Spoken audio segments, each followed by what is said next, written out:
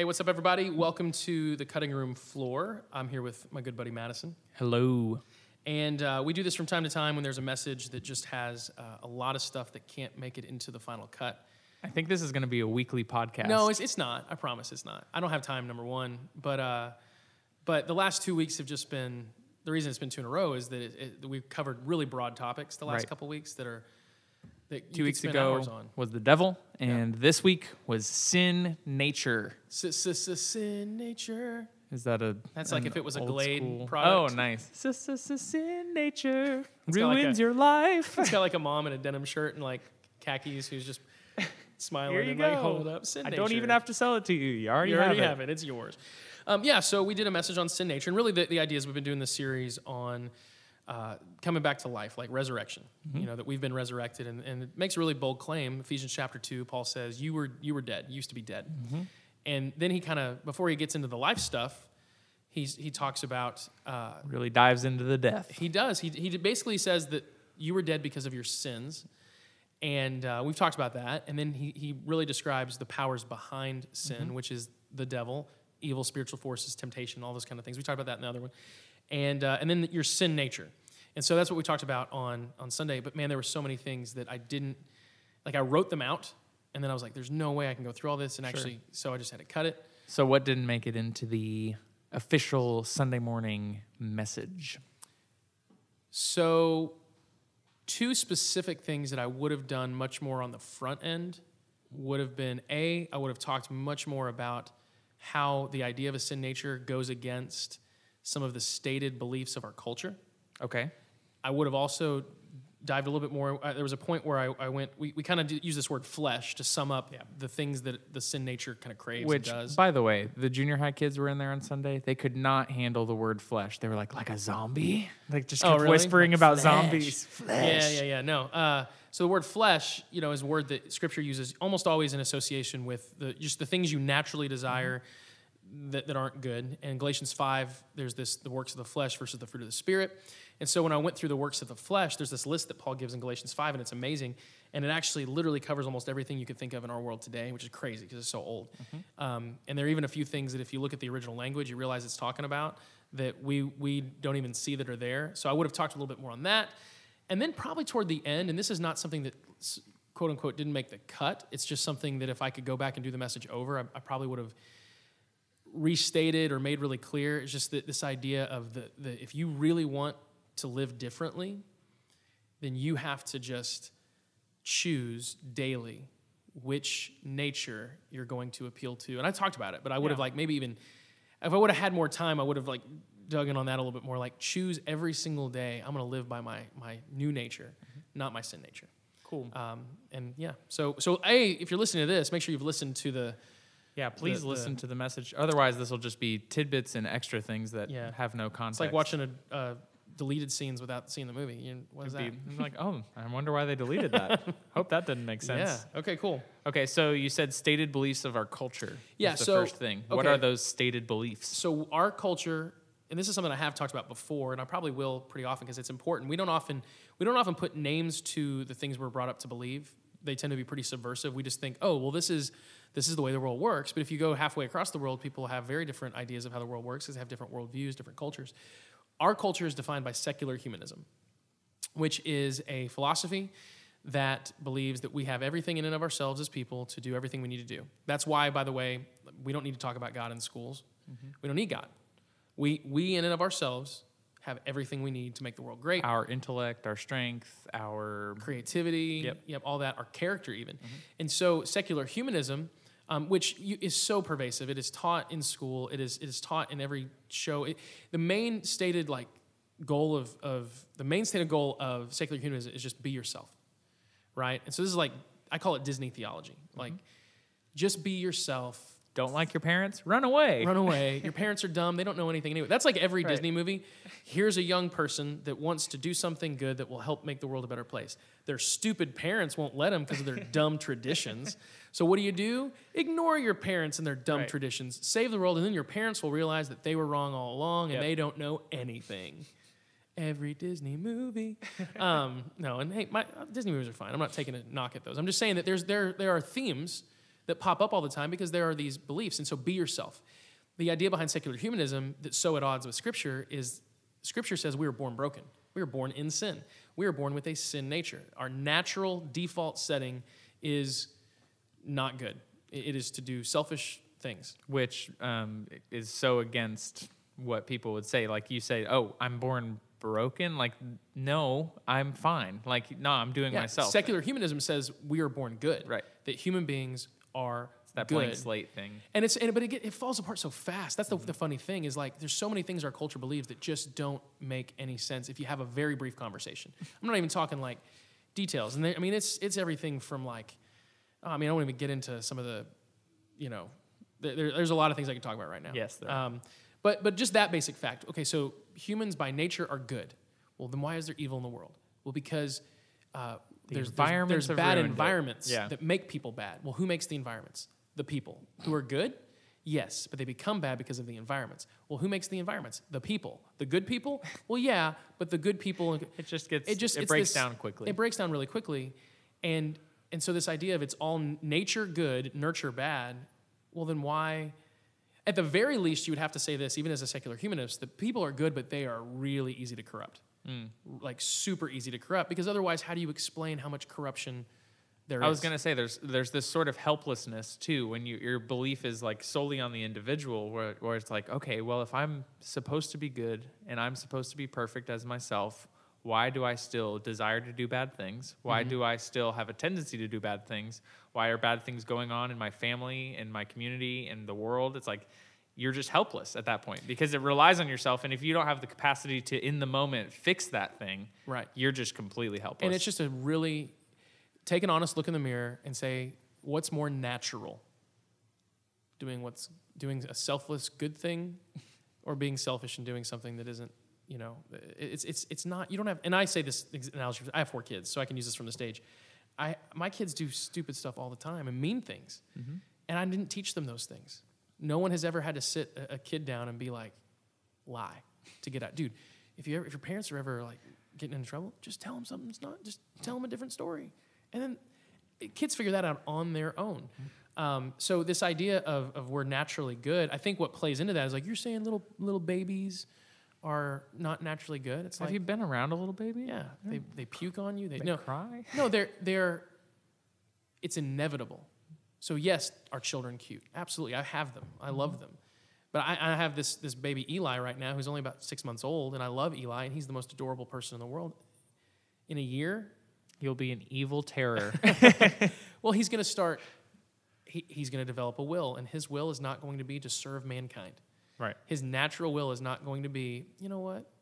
How can I make my brother and sister's day a little bit better? Even if at my own inconvenience and expense. I just want to serve you guys. I'm just here for you. Selflessness is not our default. So our culture just indoctrinates us with this idea that you're good, you're good, you're good. And it tells us, just be you. You just be yourself, which is so crazy because then our culture says, you got to go find yourself. Well, how can I be myself if I have to find myself? Yeah. And then half the things we see in our culture are like, well, how do I be myself? Well, you have a surgery and you change every physical thing about yourself, and that's the best way to be yourself. And now we're down the rabbit hole. Oh, sorry. No. But my point is, I cut all that from the message. So it's just the idea of sin nature it's antithetical to the idea of our culture with we're born good.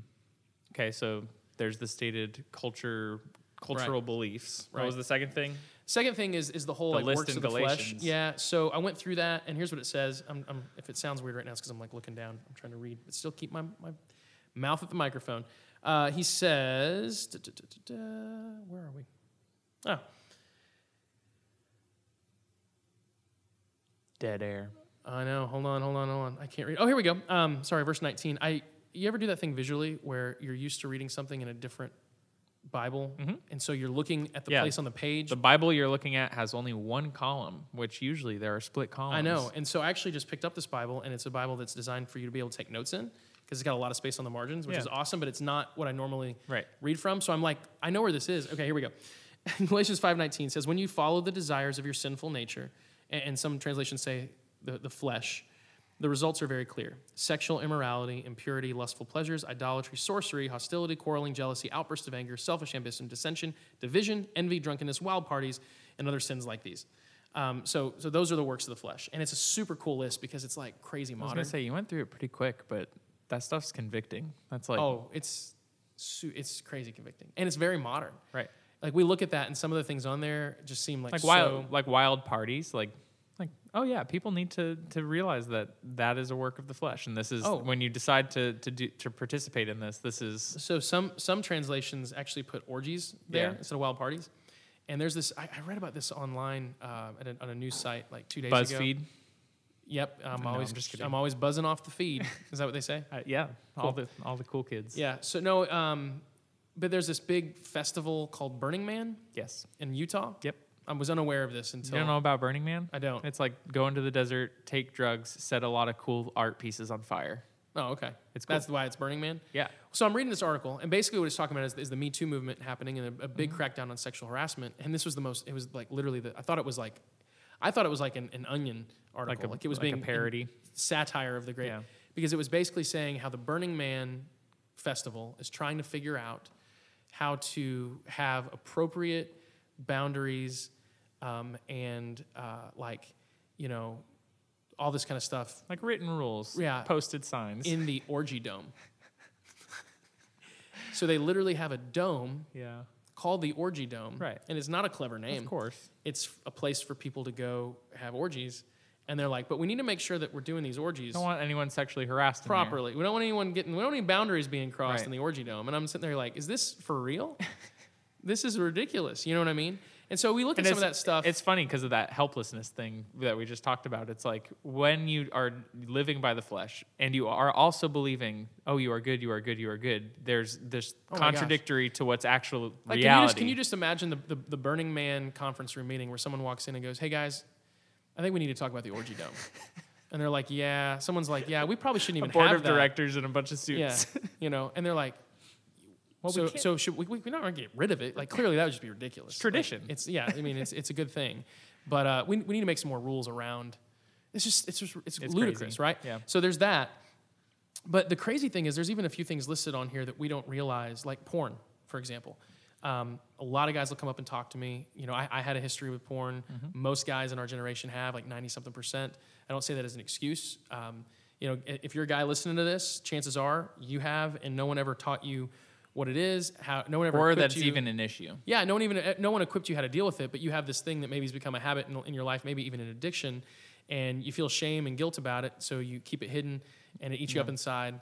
Like, if you go to his hands, come talk to me, come talk to somebody. This is something that we kind of own and we're willing to talk about.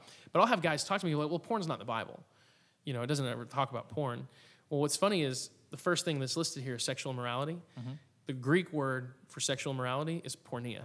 There you go. So the word porn means sexual morality, and that's where we get it from. So when you say that porn's not in the Bible, Paul would have actually said the word Right. porn. And the works of the flesh are porn. Yeah. You know, yeah, porneia. yeah. And we call it pornography. That's how our English translation of that. But it's like, nope, that's in there. Yeah. So I think that's cool. The funniest one to me is sorcery, because that's, I think, the one where we read about and we're like, We don't have many sorcerers. No, there's been hanging out, a hanging big around. downturn. So the Greek word for sorcery is pharmakeia, and it's the word we get pharmacy from. And the number one meaning of pharmakeia is the use of or administering of drugs. There it is. So like drug addiction. Now, if you're listening to this and you are a pharmacist, I'm not calling you a sorcerer. Right. But in the ancient world, like 2,000 years ago, we read sorcerer and we think Harry Potter. Or Merlin. Yeah, well, Paul never read Harry Potter. Right. You know, it wasn't out quite yet. And Merlin hadn't been written either. That's like Middle Ages type stuff. Paul's way predates that stuff. In Paul's time, sorcerers were kind of like apothecaries. It was like this, and you still actually kind of see that in fairy tale stuff like Snow White.